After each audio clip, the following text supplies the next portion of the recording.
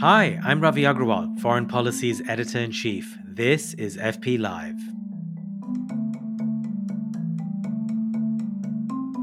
Welcome to the show. Economic policymakers from around the globe traveled to Washington this week for the IMF and World Bank's annual spring meetings. I was just there too, and I had a fascinating discussion with the finance ministers of Chile and Albania. But in general, the backdrop to the meetings was stark. The IMF warned of an anemic outlook for the global economy amid rising interest rates, stubborn inflation, and the war in Ukraine. It projects global growth to slow to just 2.8% this year. And that led US Treasury Secretary Janet Yellen to warn that we shouldn't overdo the negativity. Her prognosis is that the economic outlook is actually reasonably bright. Well, which is it? And since this is FP, how is Russia's economy doing amid US led sanctions? And how worried should we be about the economic impacts of a more hawkish China policy in America? Well, this week we have one of the world's smartest economists to answer those very questions. Larry Summers is a professor at Harvard University. He's held a variety of top jobs at the World Bank, the National Economic Council, and of course, he was US Treasury Secretary under Bill Clinton. As always, FP subscribers get to send in their questions, which I sometimes ask on their behalf. If you'd like to do that too, subscribe now. Use the code FP Live for a discount. You can also watch these interviews live in video if you go to foreignpolicy.com/live. For now, here is Larry Summers. Larry, welcome to FP Live. It's such a pleasure to have you on. Glad to be with you. So I thought we'd begin just with the IMF's forecast and the contrast that the IMF struck with what Secretary Yellen said. So grim or reasonably bright. What's your prognosis for the economy this year? Well, Secretary Yellen said we shouldn't overdo negativism. And in a sense, that's a tautology. We certainly shouldn't overdo anything. I think I share the IMF's sober sense of the situation. We were late to the party with respect to recognizing inflation in the United States and most other countries. And when you're late to take an action, it tends to be more difficult to take that action without accident and without incident. And so achieving the proverbial soft landing, I think, is not going to be easy in the United States. And when it's not easy in the United States, it's not going to be easy in other parts of the world. Put that on top of the broad financial consequences of sudden increases in interest rates, substantial difficulties in the Chinese economy, growing concerns about fragmentation, issues that are important in energy and food markets.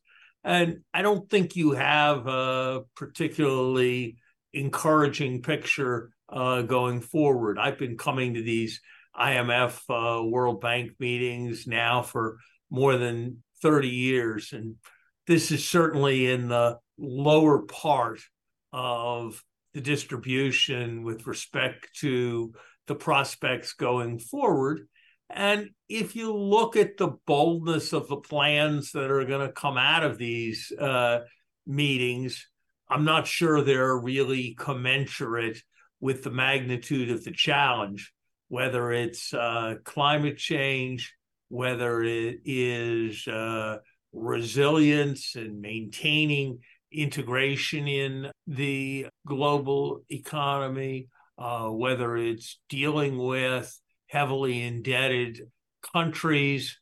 It doesn't quite seem like the magnitude of the solutions are looking particularly large relative to the magnitude of the problems. What are the chances, do you think, of a recession this year? I think the chance that a recession will have begun this year in the United States over the next 12 months, as this year, I think, are probably about 70%. It's not something we can be certain of, but as I put together the lags associated with monetary policy, the credit crunch risk, the need for continuing action around inflation, the risk of geopolitical or other shocks affecting commodities. 70% would be the range that I would be in, which I think would put me at the pessimistic end of the spectrum of opinion, probably not at the extreme, but probably more pessimistic than average. You know, we often take subscriber questions in these discussions, and one of our subscribers, Philip Deal, wrote in with what I thought was an interesting prompt. He said that the Fed's attempt to cool the economy with rate hikes has contributed to, you know, a banking crisis. We saw this most recently with SVB. But I'm curious what other crises you think might emerge globally because of this new interest rate climate that affects every bank and every borrower. Look, it's much easier to service your debts, whether you're a real estate developer or a nation or a person who's just bought a car. It's much easier to service your debts when interest rates are low than when interest rates are high. One of the papers prepared as a backdrop for these meetings talked about how large a share of emerging market budgets are now going to debt service. And that's importantly a cause of high interest rates. And approximately that makes debt defaults more likely. That makes imposed austerity as countries can't roll over their loans more likely. That makes political backlashes more likely. So I think you do have more financial problems likely to be ahead. Now, some of this is just a reflection of the fact that we're not in the world we were in before of secular stagnation when the world had an excess of savings. But a lot of it is due to the fact that we just were much too late to moving to contain inflation. And when you're too late, you have to be too big. And that's making the global picture more difficult. But I think it's going to be a hard time for real estate almost everywhere. And I think there are going to be a lot of issues in a lot of places around the debts of governments. It strikes me that there's a wide range of takes on how Russia's economy is performing. You know, the IMF predicted at the start of this year that Russia's economy might even expand by a tiny amount. Other economists have said that's not really true, and that the headlines obscure the fact that Russia's GDP declined sharply in 2022 and that Russia's data is fuzzy. What's your sense of how the US and the West more broadly have handled sanctions on Russia in light of its invasion of Ukraine? The issues are very hard, and I don't think anybody really knows. My best guess is that there's a lot more pain in the Russian economy than is suggested by the IMF economic statistics, but that relative to the expectations that were created when Joe Biden said that the United States would turn the ruble into rubble and that our sanctions would destroy the Russian economy and make it impossible for them to continue their war effort, I think less pain has been successfully imposed than would have been expected at that moment. I think the most important problem has been that sanctions just work much better when they are globally imposed than when they're imposed by a certain number of nations. And we have not had the breadth of the coalition here with respect to Russia that we deeply believe we deserve. And that you can certainly make a case that half the world's people and more than a third of the world's GDP is in countries that are studiously neutral at best. And as long as that is the case, and as long as the world is very heavily globally integrated, there are going to be limits to the damage that we're going to be able to do to the Russian economy. And I think that is the reality of the situation. I wish I could say that Russian economic suffering is comparable to Ukrainian economic suffering, but I don't think at this point it's true. Yeah, and it certainly doesn't seem to be stalling Putin, or at least stopping him from the war this year.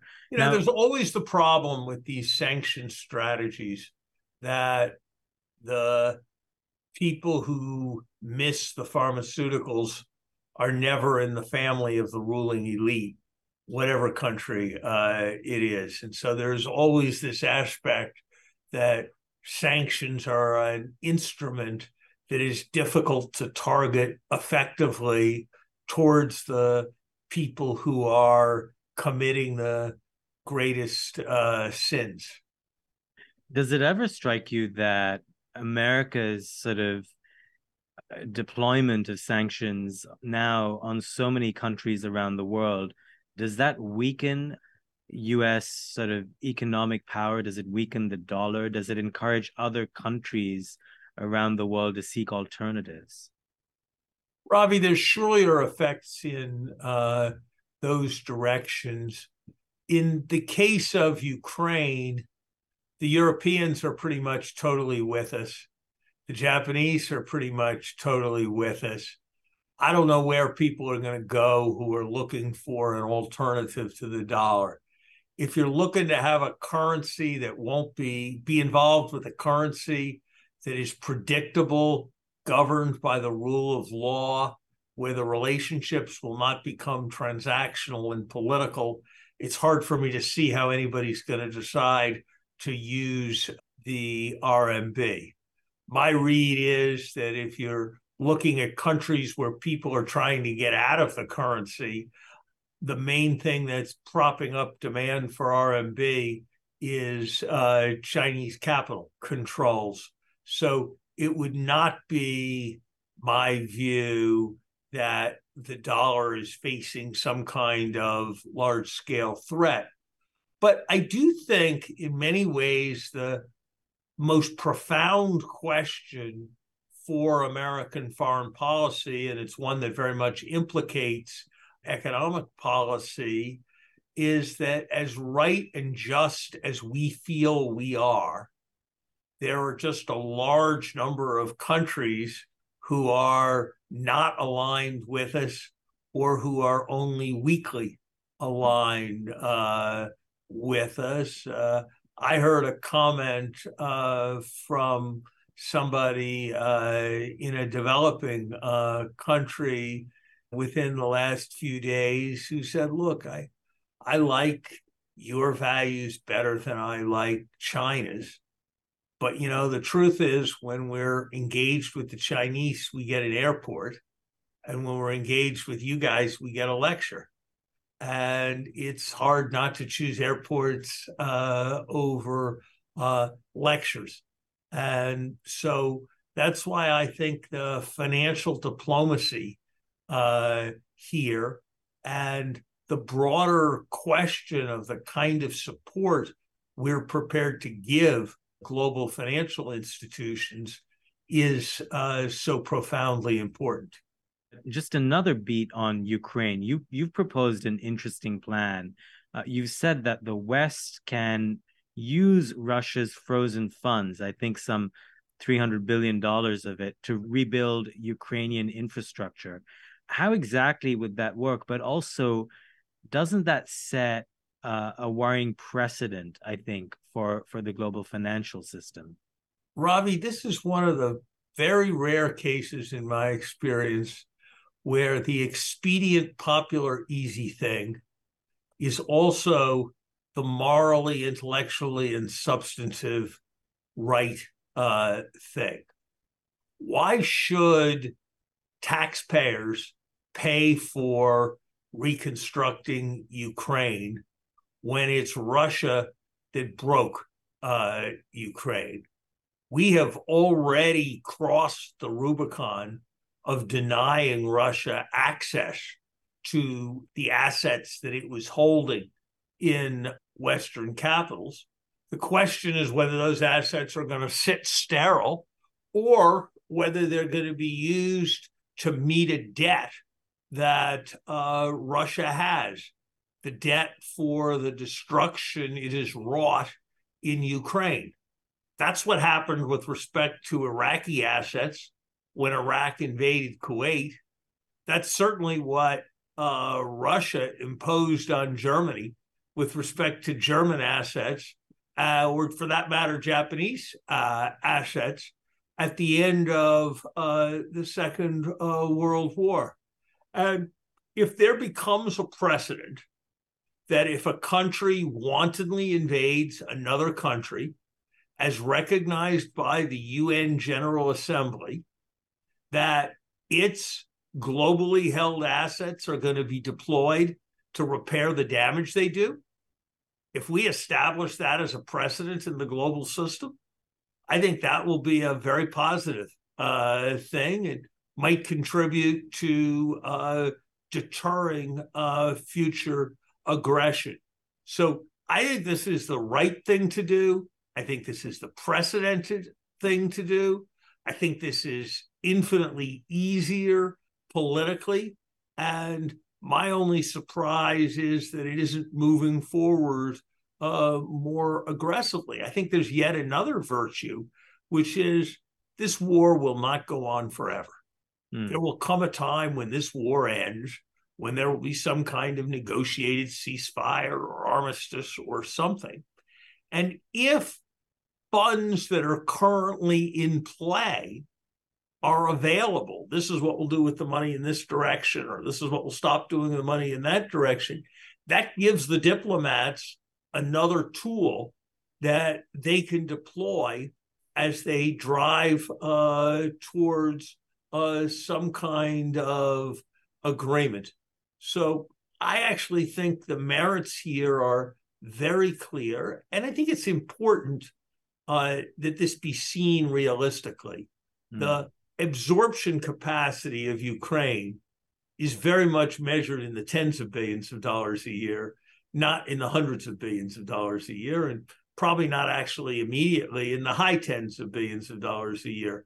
So adopting our proposal doesn't mean immediately rendering permanently inoperable all of Russia's reserves and assets, or even half of Russia's reserves and assets. It means starting a process of deploying them to incur debts that Russia has taken on through its aggression. This is something I've worked with Bob Zoellick and Philip Zelikow. Neither of them are on the same side of the political fence as I am, but I don't think this has anything very partisan about it. And frankly, I think it's a time where we need some constructive and more creative legal thinking than we're getting from some parts of the international legal community. The hugely noted legal scholar Larry Tribe was very clear that he thought this was entirely legal and the right thing to do. And there are plenty of people out there who share his view. And so I think we just need to get moving on it. And you are listening to Foreign Policy Live. Remember, you can watch these conversations live and on video on our website, foreignpolicy.com. Subscribers get to send us questions, which we sometimes include in the discussion. So sign up, use the code FPLive for a discount. Let's talk about industrial policy. So we ran our print cover on this topic recently. There were some terrific essays by Adam Posen and Iswar Prasad. And Posen, in particular, wrote a piece that has, I think, struck a chord in Washington. He argues that over the last few years, first under Trump and then with Biden doubling down, America has become protectionist. It's prioritizing domestic manufacturing at all costs, and that doing so flies in the face of centuries of economic history. So Posen says US industrial policy as practiced is self-defeating. It'll harm innovation, it won't create jobs, and it'll foster corruption. Now, you've talked a fair bit about industrial policy. Do you feel, I mean, would you agree with Posen's basic argument, or do you think there's some merit to what US trade policy is trying to accomplish here? I'd put it this way. The best generals are the ones who hate the war the most, but know that you sometimes have to fight it. The best industrial policy advocates are ones who hate interfering with markets, but know that it's sometimes necessary. Should we be limiting the export of hugely sensitive, national security sensitive semiconductor chips? Yeah, we should be. Should we be worrying about resilience with respect to key technologies like semiconductors? Yeah, we should be. Should we be using those things as vehicles for childcare programs? Absolutely not. Should we be using those things as vehicles to support certain kinds of categories of labor vis-a-vis others? No. Should we be celebrating the job-creating benefits of those programs as distinct from the achievement of national security objectives? I would answer that question no. I think we have been way insensitive to the various political economy issues associated with industrial policy. I like to remind people that we had a major resilience initiative in the 1920s. It was called the Jones Act. It was the act that says that foreign ships can't carry oil from Houston to New England, that raises heating oil prices in New England every winter, that makes it much more difficult to move fuel so that there are power interruptions in Puerto Rico, and creates a whole variety of other distortions. Why did we have an infant formula crisis? We had an infant formula crisis because of our policies to do industrial policy with respect to infant formula by limiting in various ways the ability to import it from abroad. So I think that you've got to pay attention to issues that go beyond the universal assumption of competitive markets that is the stuff of first-year economics classes.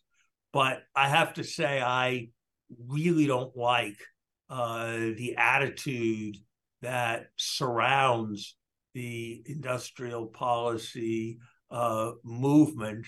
And I wish we had reluctant warriors rather than trigger-happy enthusiasts who were running a great deal of the policy. You know, Ravi, I had a chance to have some involvement in this sphere myself when I was heading the National Economic Council for President Obama. One of my responsibilities was overseeing the team that was led by Steve Ratner and Ron Bloom that proximately was managing the automobile bailout. And the first thing we did was establish a set of principles that we were going to do the minimum necessary to deal with the debt of those companies and to move them back to being regular private sector entities. That we as the government were not going to be using them as testing grounds for environmental initiatives or 4-day-a-week work week initiatives or all the various ideas that the various Biden cabinet departments had, that we were going to do the minimum necessary to get back to regular economic business. And that, I think, was the right kind of philosophy. And I think that program is remembered as having been spectacularly successful. And if we had larded it up with worthy political objectives, in all honesty, I don't think the automobile companies would be as healthy today, or that program would have been nearly as successful as it was. So it's a really good argument. But if someone tried to oppose what you've just said, they'd say that the auto bailout was, that was then, and this is now, where we're in a world where, the pandemic blew up supply chains. Several U.S. officials, I think most prominently the previous U.S. Trade Representative Robert Lighthizer, have made such public calls and popular calls for decoupling with China. The current USTR, Catherine Tai, prefers to call it de-risking. The environment, the climate has changed drastically from the time you're describing. And to move us to discuss now a little bit about China, is it your sense that the current mood of trying to decouple or talking about decoupling, and some companies already are beginning to divest from China and look to other countries like India to invest their supply chain resources in, is that movement a good movement? How do you see it? I guess both through an economic lens, but also national security. I'd say a couple things. If you were an automobile company, Ravi, and you woke up one morning and you realized that you had a real problem, which is you were entirely dependent on one supplier for all your steering wheels, and that you couldn't sell cars without steering wheels, and you needed to figure out what to do because it was really risky on resilience grounds, I suspect the first thing you would do is try to have 8 steering wheel suppliers rather than one, and to have them in a disparate set of places. I suspect the second thing you would do is decide to lay in 3 months inventory of steering wheels so you could handle interruptions and problems. And I suspect only the third would be to start building your own steering wheel factories. Right. Even though you had some people in your firm who were looking for more responsibility, who thought it would be really exciting to build a new steering wheel factory. And I think that example is helpful in thinking about resilience. If people manage to make arguments that we need to do something for resilience where they never talk about job creation, I have a lot of time for those arguments. If the main argument they're making is not about resilience, but that resilience is giving us an excuse for what they regard as job creation, then I'm hearing the traditional protectionist chorus. And I have to say that I wouldn't give the last several U.S. trade representatives very high marks from either party in terms of parsing those distinctions. I also think it's crucial to remember, Ravi, that much of the time our imports are the key input into our exports. So when we protect the steel industry, that's one way of thinking about it. But we've only got about 60,000 steel workers in the United States, and we've got 6 million people who produce products that use steel. So when we raise the price of steel inputs, we may be saving some jobs or some kind of robustness, but we're undermining a vastly larger part of the economy. So yeah, we got to think through our economic strategy with China, and we've got to think it through without illusion. But here's what really scares me.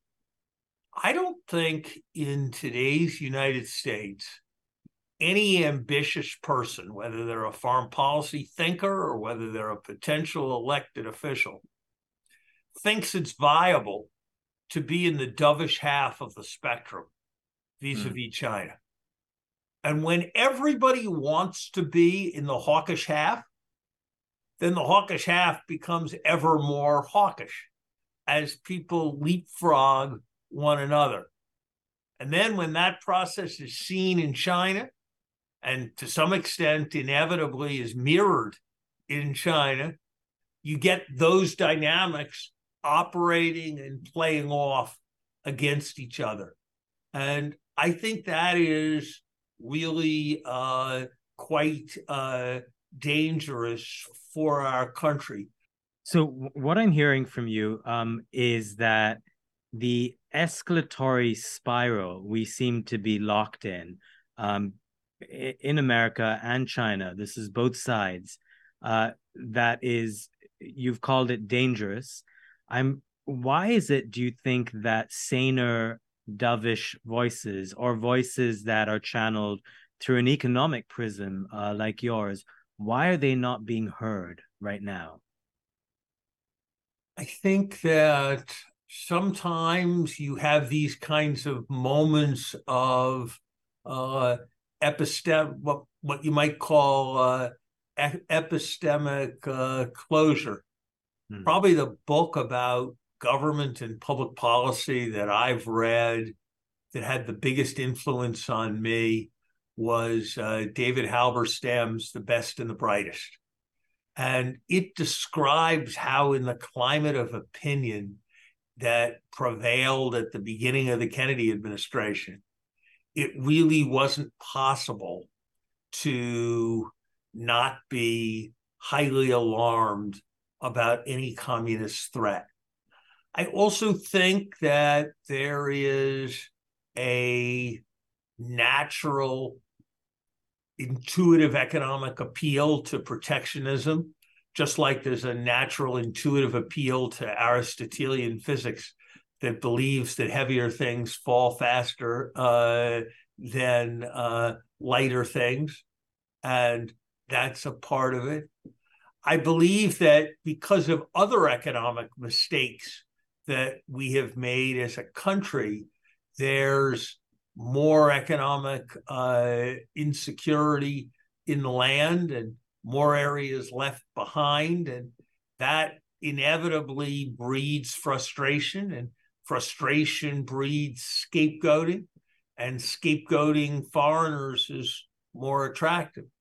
And also, and this is the last thing, China has done its level best to make it as difficult as possible not to be a hawk in the United States, with wolf warrior diplomacy, with the way in which it's managed its military spending, with a variety of its kind of conduct around the world. And so I focus on us because that's what we can control, but I don't in any way want to be any kind of apologist for China or be any kind of way judge that historians will somehow look back at this period and think the greater fault lies with the United States. Very much the opposite. Larry Summers, we've gone way over time. Thank you for staying with us, and thank you most of all for your insights. Thank you. And that was Larry Summers. Next week, the leaked Pentagon documents. What actually happened? And how will that impact the war in Ukraine? I'm going to speak with Colin Kahl, the US Undersecretary of Defense for Policy. We'll discuss the here and now, of course, but we'll also get deep in the weeds on broader strategic issues, such as how to prioritize various US defense needs at home and abroad. Remember, if you want to watch these in video live, go to foreignpolicy.com. Subscribers can submit questions in advance and help frame these discussions. Sign up, use the code FPLIVE for a discount. You can also see who else we have coming up on the show weeks ahead of time. I'm Ravi Agrawal, FP's Editor-in-Chief. I'll see you soon.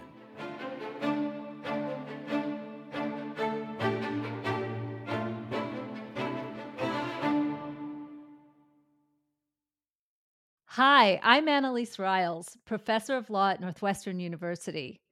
I'm also an anthropologist and the host of a new podcast, Everyday Ambassador, where we give you the small tools that make big change.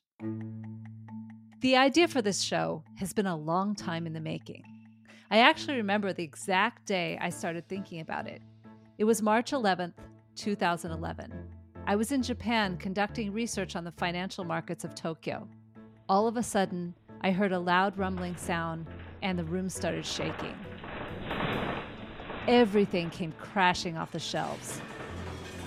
I looked out the window and I could see the skyscrapers swaying so much that they looked like they would touch.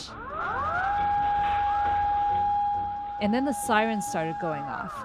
A tsunami was on the way. These were the harbingers of one of Japan's worst ever disasters, the meltdown of the Fukushima nuclear power plant. The Japanese government now says 2 reactors are in partial meltdown and 4 more are at risk. The meltdown completely turned Japan on its head. I saw hundreds of stunned office workers covered in dust, walking down empty train tracks to get from the city to their homes in the suburbs. Electricity was out, internet, cell phones. Supplies flew off the shelves of stores. Geiger counters became an in-demand item, which is never a good thing. Living through a crisis of this magnitude was an inflection point for me. To prevent the next Fukushima or any of the other crises we face today, we'll have to work much more effectively across silos of expertise and national boundaries. And we'll need to harness the wisdom of everyone, from local fishers to nuclear physicists, on how the world really works and what happens when things go awry. Using this approach, I've gone on to spur countless innovations in global policy. And that's what this podcast is all about.